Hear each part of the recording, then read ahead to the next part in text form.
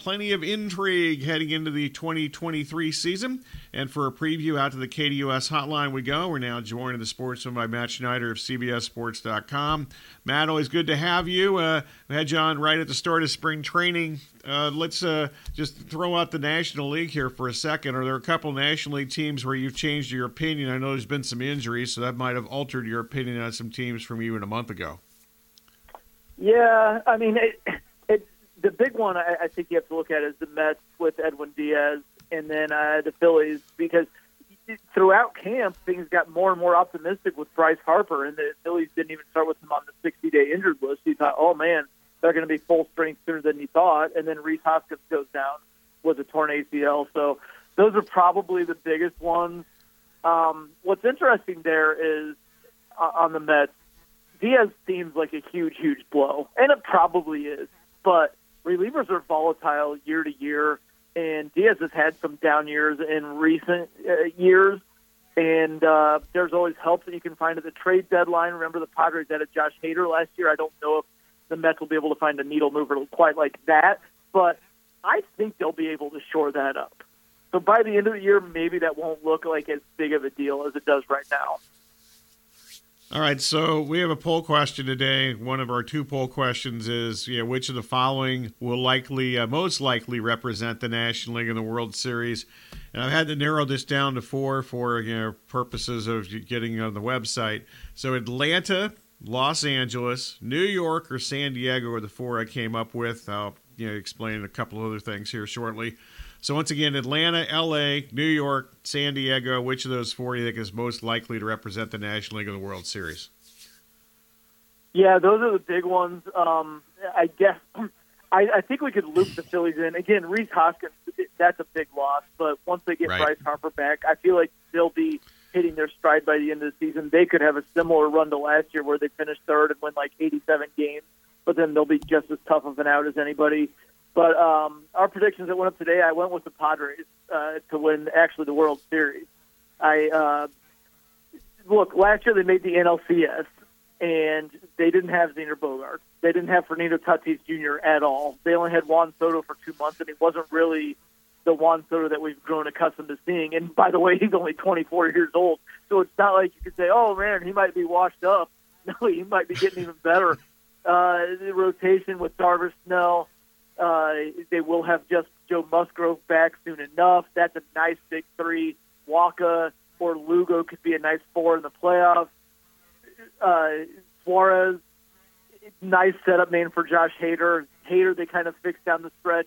They didn't have any of that stuff settled in the bullpen to start the year last year. So you look at like the start of the year last year compared to what they look like this year and what they're going to look like by the end of the year, man, they are stacked.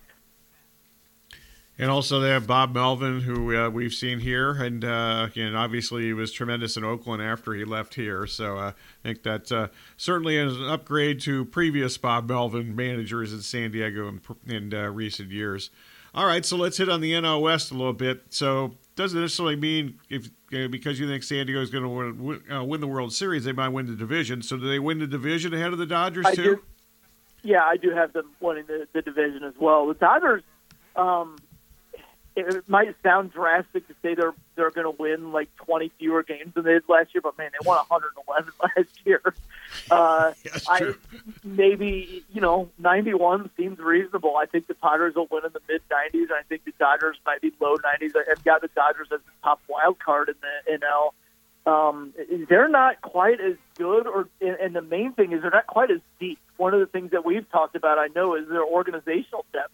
For years, it just seemed like if somebody got hurt, and you could even go back to when Adrian Gonzalez got hurt, and they brought up Cody Bellinger, just as an example, or they would find Justin Turner off the scrap heap or Max Muncy off the scrap heap.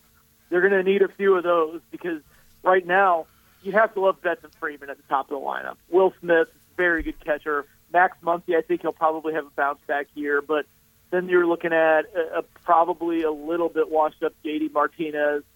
Then you're going down to nearly 36-year-old David Peralta. What are they going to get out of Trace Thompson? The back half of their lineup's not that strong. In the rotation, Kershaw's great. He's 35 and he's had a lot of back problems. Julio Urias, probably Cy Young contender. Dustin May, first full year off Tommy John surgery. How long is it going to last?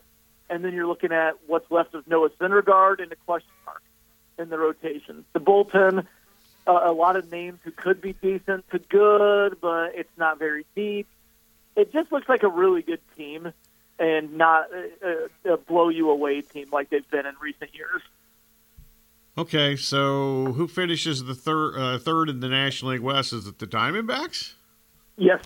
Yeah, the Giants, sorry, I didn't mean to say Dodgers. The Giants do not excite me at all. I like Logan Webb a lot atop the rotation, but the rest of the team, man, that's just, it seems like mediocrity and maybe worse. And the Diamondbacks, I don't know if there's going to be enough, especially in the rotation behind Gallen, to really push for a playoff spot.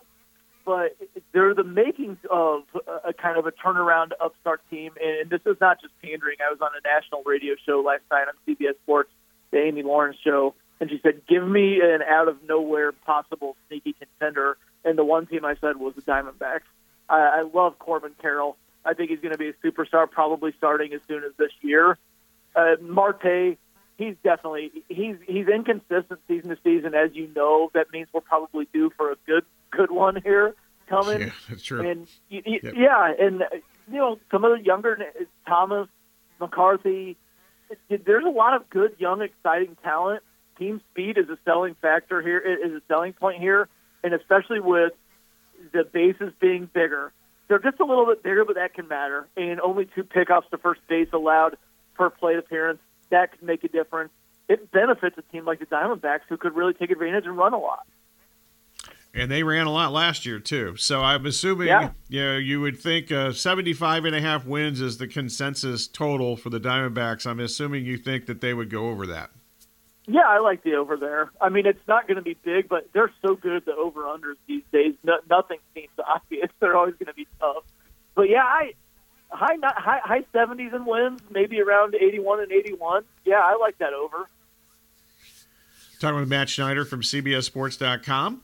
All right, I'm going to bounce around a few teams here and topics. Let's start with Atlanta.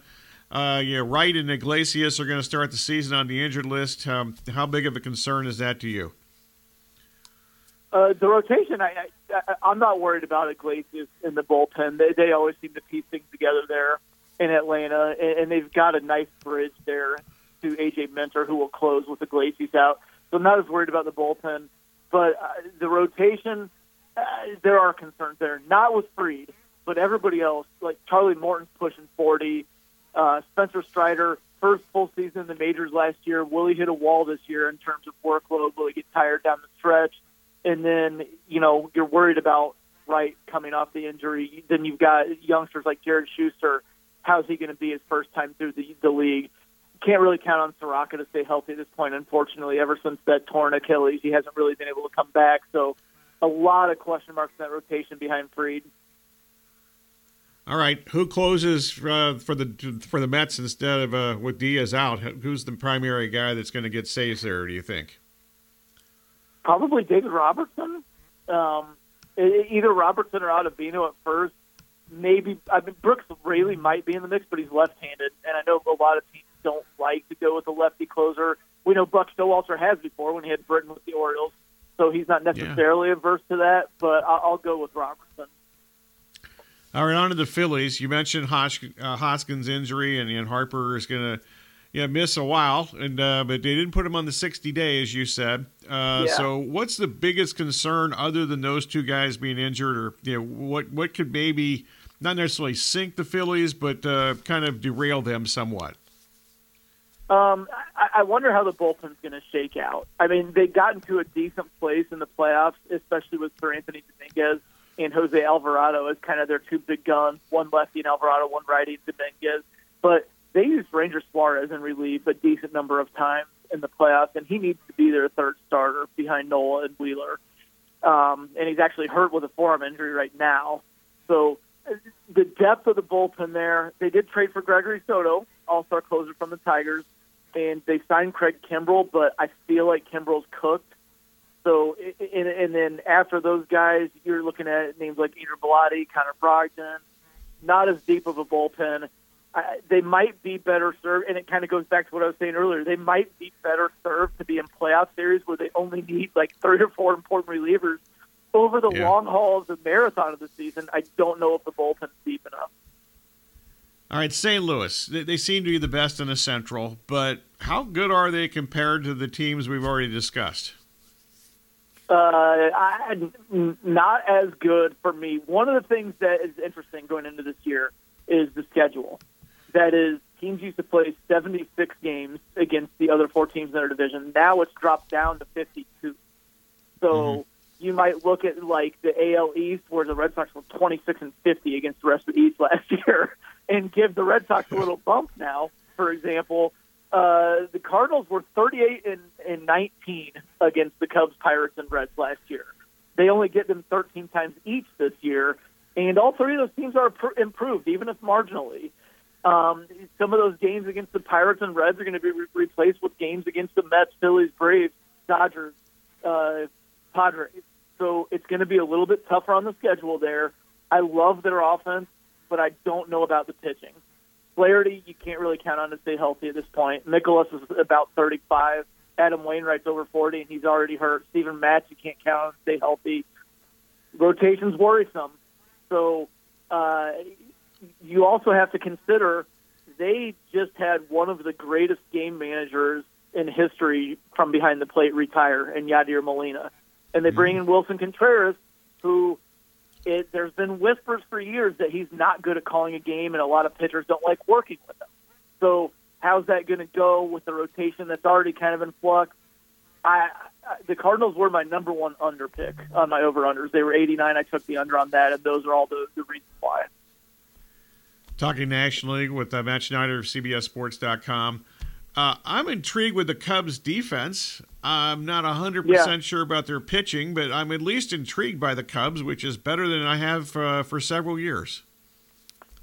I don't know about offense, though. I didn't mention that. Mediocrity. Kind of screams mediocrity. The defense, like you said, they went away from Contreras. They're going with Barnhart and Gomes, 2 good receivers and game managers behind the plate. They've got Dansby Swanson and Nico Horner. A double play combination up the middle will be one of the best. Cody Bellinger in center is great, especially in a really small center field in Wrigley. And it's 400 to dead center, but it's 368 in the power alley, so it's tight. Not a ton of ground in center to cover. He's going to love playing there. But offensively, like you'll need huge years from Horner and Swanson. You'll need Bellinger to bounce back. Almost MVP form there. You'll need Ian Happ to repeat what he did last year instead of doing what he did almost every other year of his career. And I don't know. It screams kind of mediocrity to me. I do think they'll be able to hang around in the Central just because I don't think the Cardinals and Brewers are going to run away from them. That leads us to the Brewers. I think Craig Counsell does a tremendous job there, and until last year, I thought he got the most out of what he had every year. And last year they had all kinds of things go wrong. I shouldn't base this on one spring training performance, but I'm going to do it anyway. I watched Freddie Peralta a little bit yesterday, and he was nasty and kind of like he was a couple years ago. So I thought I don't want to change my mind on the Brewers on one spring training performance 2 days before the season starts, but I'm starting to waver a little bit because I was thinking maybe they're third in this division. Well, they could be first too. They were only behind the Phillies by 1 game last year. And if you look, they're kind of the opposite of the Cardinals, where I said I love the offense and I don't like the pitching at all. The Brewers, if Peralta throws the way he's capable, and you saw his stuff, as you said, then they've got 3 aces in Burns, Woodruff, and Peralta. And that leaves Eric Lauer as a 4, and he's an excellent 4 then. And the bullpen behind Devin Williams, they're going to patch together. Counsell's as good as anybody in baseball at working his bullpen and pulling all the right strings. You just wonder about the offense. I think the ship has sailed on Yelich returning to MVP form at this point. Of course, if he does, all of a sudden maybe he's got something going offensively. But, otherwise they're really heavy on pitching. But it's so good. Okay, last up, is there any team or any human being, person, player that you want to mention here that we haven't talked about to this point? I mean, I mentioned his name, but I was going to say I think Juan Soto is going to have a monster season. He had a down year last year, which was he finished sixth in majors and on base percentage. He hit 27 home runs. He was still one of the scariest hitters in baseball, but it was a down year. And when I talked to him in Peoria, he said he just didn't feel comfortable all year in the box, and he didn't know why. I suspect maybe it was because there were a bunch of contract extension talks, and he was on a bad team, and then he didn't know where he was going to get traded, and then he got traded, and then it was all new.